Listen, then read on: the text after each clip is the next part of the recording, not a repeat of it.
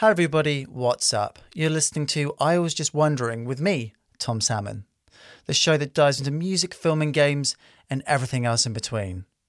My guest on this week's show is Josephine Mackerras, who wrote, directed and produced her debut feature film Alice. We jumped into Josephine's filmmaking career, the double standard women face within society, and what her dream film project would be, right before she headed off to South by Southwest and Alice stormed the film festival. So, if you're running, stuck in a traffic jam, or sitting behind a desk at work, I hope you enjoy my interview with Josephine.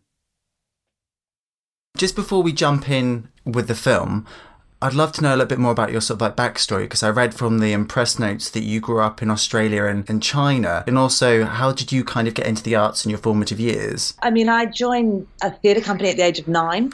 And that's just been my love and my passion for, forever. And, I played the saxophone and painted. So I guess filmmaking really synthesized all of that, great writing and acting and music. And that's sort of the synthesis of everything I've always loved my whole life. I grew up in Australia and my father, works half every year in China. When I was a kid, I went and lived there for a year. But that's always been a big part of my life, China, because my parents. Because I imagine that's quite like the culture clash. How did those two countries influence your filmmaking? That's a hard question for me to answer, because it's sort of I guess I've always been very open to other cultures. I guess that's an influence it had on me. I left Australia when I was 16 and traveled, lived in Europe and in Jerusalem, and I guess it just opened me up. The world is a small place. Yeah, I was going to say that perhaps it's not necessarily differences between the two places, but just the idea that your POV on life or the world is sort of far greater from having that sort of experience of traveling. Because I think often people can just get locked into a particular sort of point of view about life because they just haven't seen what's out there, the rest of the world. Absolutely. Because even my mother, she worked with refugees my whole life. So. Oh, really? And also Aboriginal community. So, yeah, it's true. The more I think about it, I really, we had refugees from Philippines and Vietnam, and definitely grew up, knowing Australia's not the be-all and end-all. And it's one of the furthest, I guess, coming from the UK, it's one of the furthest places away. So I just wanted to touch upon, because you, like myself, have studied, I studied in New York myself, I studied theatre, and you studied filmmaking at NYU. So I was just curious about, in terms of going through the idea of film education, that what was the best piece of advice that your lecturers gave to you in class that you still use today? It's funny, good sound comes first and foremost, I guess, because it's, good sound. Jeez, the best advice. Oh my goodness. Script is everything. Script is king and queen. And I think that's absolutely true. I was just wondering, because you're at NYU, did you have any famous guest lecturers that turned up? No, I heard a lot. But no, I didn't personally have anyone. Because I remember I had friends that went to one semester where Martin Scorsese would occasionally drop in. Yeah, I know. I heard all about those too. And I got to see his first short. Yes, that's not everybody gets to see that, but see that he really had something to say. I guess that's something that is really, I think it's important for a director, that is, they're really passionate about, they've got something to say, and I still remember that short film, even though I didn't like it. It was just something, because there's a sort of violent element that I have a problem with violence, but it was a really strong commentary about, what the subject, which is about, I think it was some war going on. I can't remember. It was something about the military. I can't actually remember, but I just remember. It's interesting. I still remember that film. So there you go. That's not every day you can say that about a short. I've seen hundreds of short films, and that one stays in my mind. So not because it's Martin Scorsese, but just because it really had a powerful message, and I got that message.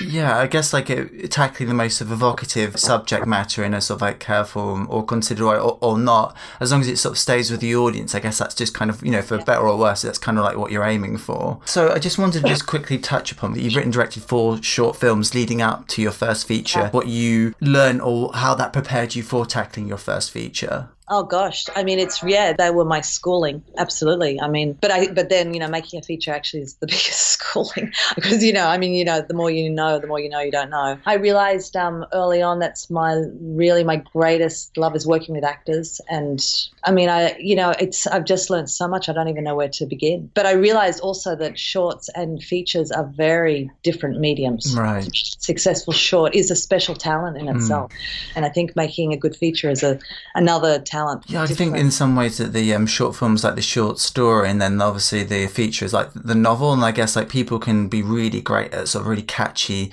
short film that people are like, wow, for like 5 minutes. Yeah. But then holding somebody's attention for like 2 hours is a completely different art form. And I guess that's, comes back to the writing. Absolutely. I do think it's, making a feature, it's really a whole different writing ball game. Do you have like an elevator pitch for Alice? So it's about a woman who sort of, is really kind of a perfect wife and a perfect mother. And she's, after discovering her husband's addiction to high-end escorts, she's left penniless and on the edge of eviction. And she becomes drawn into the same sort of secretive world that's ruined them as a means of caring for herself and her child. That's the elevator pitch. So far, have you been out to any sort of like festivals or events with it, and what kind of reactions have you been getting from audiences so far? South by Southwest is the world premiere. Okay. So no, I haven't. I mean, I've had, just screen testing, but, not like we hired a cinema or anything, but just people who work in the industry, and getting feedback. But yeah, in terms of a real public, no. Yeah, the film was just finished about 3 days ago. So that's the final sort of like locked edit you finished just 3 days ago? Yeah, when did you see the film? I saw it on Monday. So I think you saw the finished version. Did you? Oh, wow. Or did it say still to be finished? No, there was no time code. There was no there was no notes. Version. Yeah. Okay, so just jumping back to the genesis of this project, I just wondered what have been the 3 most pivotal moments from the journey of getting Alice from just an idea bouncing around in your head. Also, did you write it in English first and then translate, or can you write in French? Yes, I wrote in English and I worked with the translator. We worked very closely together to get the French version. It's actually going to be set in London. I mean, was it? London, yeah. It could have been, for me, it could have been set in London, New York, or Paris. I wasn't really attached. It was just because I had a baby and then I wanted to shoot locally. Right. But in terms of 3 pivotal moments, my God, there's been so many. So when did you first kind of get an idea that you wanted to tell this sort of story? I actually did a screen writing class a weekend. A writer called Mark Tilton. He had this exercise that was about joining opposite traits, character traits. Mm-hmm. Sort of like, housewife, hooker, and, Anyway, and then I kind of came up with this pitch, and it sort of everyone in the class was like, oh, that sounds really good. Yeah, and then I sort of went away and really thought about it. A lot of things that really interested me to work on. And how it sort of joined. There was there's a political kind of element to the film, and then there's also much more intimate commentary about relationships and coming of age, even though she's 30. But and I guess there's just so many things that came in and joined together in that little synopsis I came up with years ago in a writing class. How long ago was it before you came up with the idea? So this was like years ago, maybe 7 years ago. Oh, okay. So the idea stayed in the back of my mind, and then lots of things happened since then that sort of joined it together, and then I started writing a script, which has often happened. That's often the way. You'll have something, in your mind for years, and then before you actually sit down in front of the computer and actually write, which was definitely the case with Alice. I mean, that's 7 years is really quick for a feature film, because it can take 20 years to to sort of get that. So that's really impressive, from like the inception of the idea and then to shooting and editing. And I wondered, like, how long did the first draft take you to write, and how many drafts did you write before you showed anybody the script? My idea was I wanted about a couple that stayed together. Right. So I sort of banged my head on trying to make that work for, I don't know, gosh, so long. And it didn't. It just, maybe in a TV series, you have something in a relationship where, one of the partners does something so, turns out they've got a real problem, and destroys the family financially and, abandons her and then comes back, and that maybe that, the idea that they stay together would be an interesting television series, because I think it happens all the time. And it's a Yeah. much more complex interest. I mean, I think that's an interesting idea. But anyway, it didn't work. In terms of a film, it didn't work. Yeah, so that took a long time to get to that point where I realised, no, they have to break up. And then it turned into something else again. When did you first start showing the sort of script? I worked on it alone for a long time. Probably was around 2016 or something. It got official selection at the Atlanta Film Festival for unproduced screenplay. Right. So that was nice. It was kind of a really nice encouragement. And then that's when I think I started showing it to producers, because I always wanted to do, after the whole kerfuffle with my other feature, I really wanted to do it on my own. But then it started getting a lot of really, really positive responses, and it's like, no, this is good enough. You've got to find a producer. Right. And so I wasted time trying to do that. I had producers who were really interested, but then we would always headbutt on particularly around the prostitution thing. Producers didn't know how they would defend that, because it is sort of it's a grey area. I think we don't have a problem with the victim side of it. I mean, we all understand that the sort of victimization that happens within the industry, that a woman could do it and not feel degraded, and that's something that's I don't know why that's taboo. There's something very taboo about that. It's interesting. And I'm probably getting in trouble for saying this. I don't have a problem with transactional sexual relationships as long as, the parties are professional and the terms which are agreed upon are met. That you don't necessarily have to be a victim or exploited. What mostly fascinates me about that is what it sort of says about our, unconscious sort of attitudes anyway. There's something like, it's almost like we've got a problem with how powerful women and women's sexuality can be. I think there is a sort of privilege as well that comes with being a young, beautiful woman in the world. I mean, there is, I feel as a woman who's getting older, I don't, it's interesting in my 20s, you just get the very nice treatment from men wherever you go. As you get older, you get less and less visible. More, you start feeling more and more invisible. Yeah. And I don't know why it's sort of so controversial to talk about that. That there is a sort of power that is that I think if men could make the kind of money that is possible for women in the industry, maybe we'd have a different discussion around this. I mean, I remember seeing what was this show called? Gigolos. Right, the male version. I mean, that's almost affectionate, isn't it? A gigolo. It was just so interesting because, there was a TV series made about gigolos, and it really went into, how much they help women, they help women through divorces or, finding sexual confidence but their own career ambitions. And it's like, that's so interesting. Can you even imagine a series like that about women in the industry? Why? Well, have sort of this affectionate term for these hookers and how they help men and, what beautiful people they are and, they've got these career ambitions. Maybe I'm stating the obvious, but there is a double standard. There is, yeah. I also think that in terms of like, if you are sort of like a sex worker, there are certain people suited to like certain jobs. Working a 9 to 5 for some people would be, they just can't do it. They wouldn't be able to exist in society, and maybe they'd be sort of like homeless. But things like, I guess, like being like a sex worker sort of fits their sort of like personality type. Sure, like if that's how you have to navigate your way through life or a certain portion through your life, I don't understand what necessarily the issue with that is. There are two ways of looking at it, because we live in a sort of this, capitalist world where there is a kind of lack of humanity. It's all about, market value and blah, blah, blah. And I don't think women are responsible or, just as a culture where, individuals can be held responsible for that. And yet, why is it that women get judged when they take advantage of a system they didn't necessarily create? But that, do you know what I mean? It's sort of. Yeah, I do.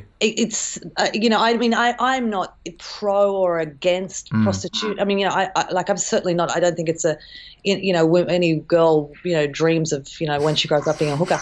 But the reality. This is sort of interesting in the research because it was very easy to talk to, women who work sort of in the lower end.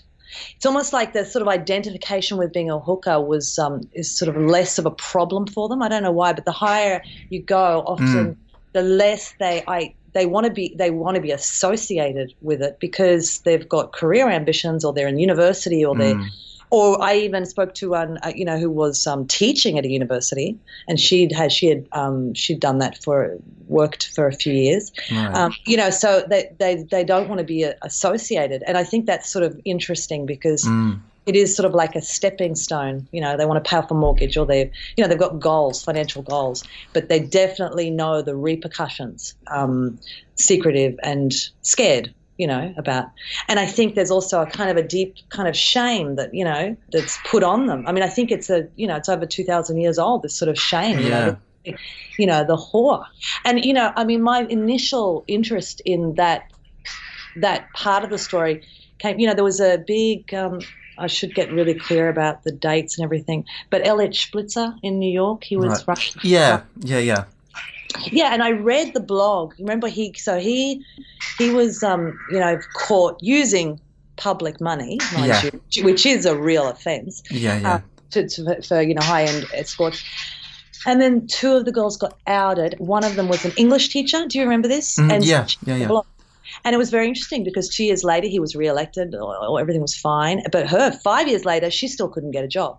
So, once again, it was like, whoa, that's very interesting. There's a real double standard because, why, so what's, and I think she wrote, once a whore, always a whore, you can't, there's a very big stigma. So anyway, once again, I'm not, interested in, I mean, it's not my kind of war to defend hookers and, that's like, the right to be a hooker. I don't, but I am interested in what it sort of does say about society as a whole. It's just what it, just in our average daily lives, those of us who aren't in that industry. I mean, it still must reflect something about how we feel about, the difference between what men can get away with and what women can get away with.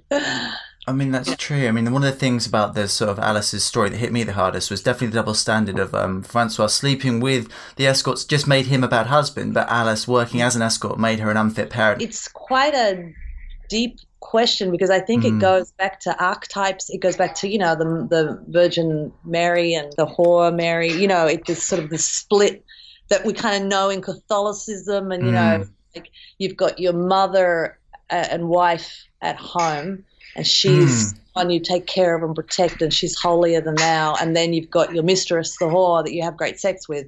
You can't join the two.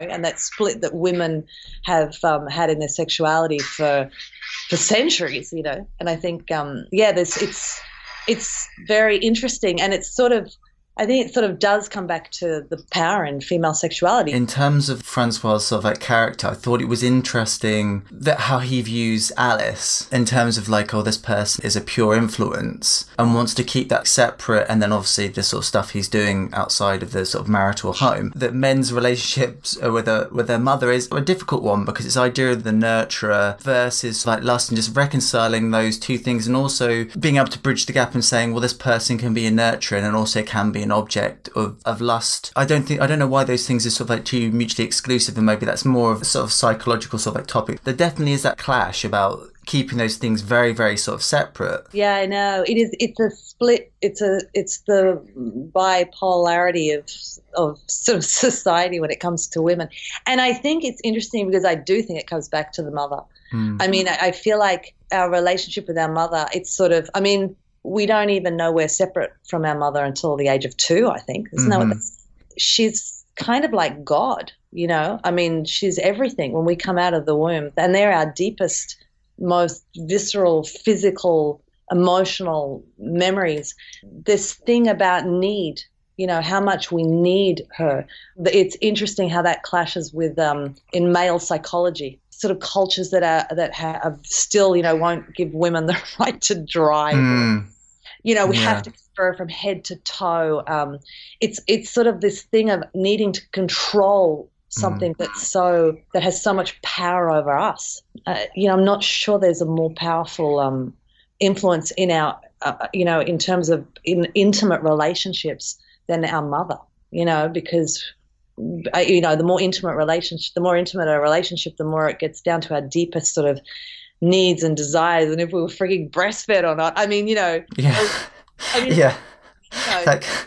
we know in now how much things like that, this sort of crying it out, leaving a baby to scream for hours, actually, affect the brain and affect psychology. It's sort of, I mean, I guess it's complex, and I feel like that there's something about in relationships when that I feel like Francois does, he comes back to Alice, and she has to take him back, like a mother. Because a mother can forgive anything, the source of unconditional love. So he comes back to her with that same expectation, going to come back and say, on my knees and say, I need help, and you've got to save me. And it's almost like a mother-child, and that's what about Francois, because I think he sort of stunted his growth somewhere in young childhood, but he has the power of a man with the needs of a child, I think that's not uncommon. I mean, he's an extreme example. I don't think it's uncommon. I mean, in men and women, but I mean, I think it's interesting for men towards women because we have got this, I think the female perfection or this ideal is what often motivates men in love. They look for this ideal. It's very difficult when you realize a woman is not, but I mean, there's sort of something about that female ideal that I think men can be trapped by. Yes. It's all mixed in. I'm talking about there's a lot of trying to spin 10 plates at once. I'm not sure if I'm making any sense. No, that's fine. I mean, we're definitely getting like a deeper sort of sense of when you watch the movie, these sort of themes are definitely all bubbling up there. One of the things I was sort of interested by, was like the brittleness of the male ego. Right at the very beginning of the movie when they're having this sort of dinner party scene, and then Francois gives this lovely speech to Alice and passionately kisses her in front of their friends for too long, and it gets a little bit uncomfortable. Then within that sort of same scene, you have him writing his sort of like novel, and it's taking him sort of 10 years to do so, and then Alice makes that comment about, Rome wasn't built in a day, and there's just this lingering shot of him dealing with, he's this very sort of like charismatic man, a clever man, but yet at some point perhaps he feels he's sort of like failed in terms of his ambitions in sort of like life. Yeah, I'm glad you picked that up. Because it's really important. I mean, Francois' character, there's a big backstory to him. I think if Francois was less fucked up, he would be a writer. He would be an artist. He would have all of this sort of damaged stuff in him would be channeled. And the fact that he hasn't had kind of guts or whatever to see it through, has created a really destructive thing in his personality. And it sort of is another theme in the film in a way, about, because I do think, Francois, he does have a brilliance that got screwed up because he's too, he's screwed up. So he doesn't, he's gone and done everything the right way and got married and had a kid and got this job that he hates, and he's doing everything right, and it's killing him, because I think Francois is sincere. I think he sincerely loves Alice, and I think he could have been an option for Alice to stay with Francois and sort of be his nurse. Do you know what I mean? That is story in that, and I think that happens. I think there's personalities like Francois really do exist, and I think there's something devastating about when somebody really does have a lot to say and has been very screwed up from childhood and is very talented but can't get it out. It sort of creates a split personality, because I think Francois does live via his fantasies rather than channel that into work. He's taken an easier path of kind of creating a kind of a fantasy life. So from your perspective, in the context of the story, I just wondered, would it have been worse if Francois had cheated on us with, like I say, like a co-worker or using the escort service? And the reason why I ask is because I'm kind of interested in the idea of like emotional intimacy versus just purely physical intimacy. I do think it would be a lot worse. Yes. I mean, for the marriage, absolutely. Because you're right. It's because this sort of exchange that you can, with a hooker, where you can just project whatever fantasy, or it's all about creating your own fantasy rather than joining with another human being and discovering each other. That's much more threatening to a relationship or marriage. Yeah, I do as well, because I think the idea within an affair is that it always starts with an emotional intimacy and bond that's formed over a period of time versus I'm here for an hour with this person, it's anonymous, and then it's kind of like done. Exactly. Absolutely. And I've had, it's interesting because I remember talking to a girl saying she had a client that was kind of a famous rock star. She said she really respected that he would come and pay. And he said to her, he pays to leave. And it's interesting because, you know, if you take a fan, like, because this person he'd probably have a choice of 20 girls that want to go there. Yeah. But he doesn't do that. It's respectful because, you know, you leave and there's no game. It's all up front. And she's very happy that you leave, and it's actually very respectful. So just jumping back into the filming of Alice, so you're shooting in Paris, and I was thinking, did you ever think about making the sex scenes more explicit? No, it's because I wanted it from her point of view, and she's detached, you know, and I really wanted it to be that sort of cold transaction that she is experiencing. I don't like to generalise in terms of male and female filmmakers in terms of what they're going to shoot and what they're not going to shoot and how they're going to shoot it. But it is interesting how, say, if you'd written a script and you'd given it to a male director, of the kind of things that they would have pulled out from it visually. And I don't necessarily think it's all that true. They say that men are more visual in some regards. Do you mean sexually or? Well, I think sexually, in terms of men are going to notice just certain things about women, physical things first, perhaps. I think that's true. In terms of the story, I'd be interested to know how a male director might, you know, it still comes back to that thing if you're telling where you want the audience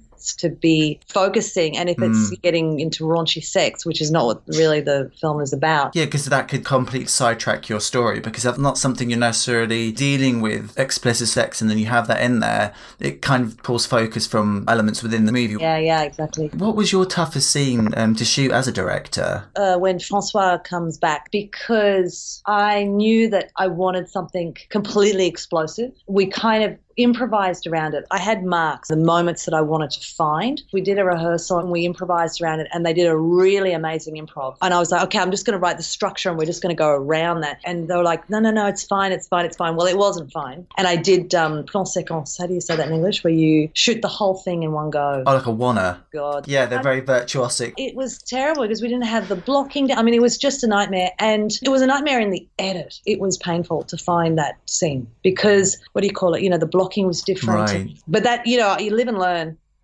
So you've got the breakdown at the very beginning with Alice. She's on the phone, she's in a room, there isn't much going on. Like how you edit it, you build a sort of like pace, like it doesn't get stagnant, it doesn't get boring. And I wondered if you had a very clear vision going in with that actually in the edit. Script is a bit like that. And I guess it comes from my fear of boring an audience. I mean, which you can do so easily, it's terrible. But that thing of just, you have to keep this going. Like it's got to keep going. I guess that, you know, the edit, like the first rough cut was 3 hours, and you know, it's just a really long process of just, you know, when is this moment up? And I can still see in the film, I think, oh my God, that really is not good enough, but oh God, it's too late, you know. So on the page, was it broken up? Yep. And then you sort of like just picking out those moments of knowing what you wanted. But I have to say, it got all reduced, you know, like I mean, I guess editing is really about getting rid of what you don't need and just for the essentials. And I mean, I still think I could have done another good 2 weeks on the edit, which I didn't have that time. I mean, who was that famous writer who said, I'm sorry, this letter is so long, I didn't have time to write you a shorter one? I can't remember who said that, but that's... there's nothing truer than that. Yeah, it's true. So I did want to ask, when you were locked away in the editing bay, was there any particular films that you kept coming back to? Really honest, no, because I was editing 10 hours a day, and then I also live alone with a 5-year-old. Oh, okay. I just didn't have time to do anything. I certainly have filmmakers and films that I love. That question maybe more so when I was talking to my DP before the shoot. I'd come to films and Susan Bier, you know, I love her earlier films. I just love them.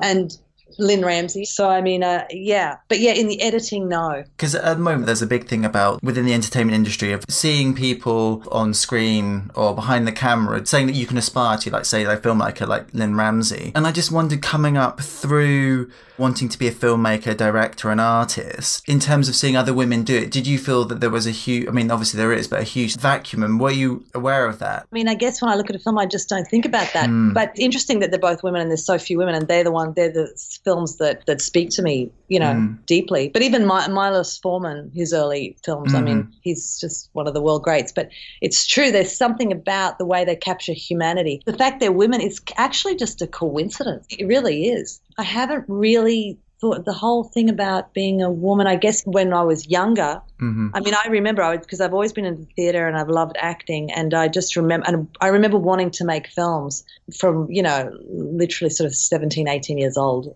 really, the idea of making just, my God, that would be the best job in the world. And I remember a filmmaker I respected saying to me, "Oh, actresses can't make films." And I just bought it.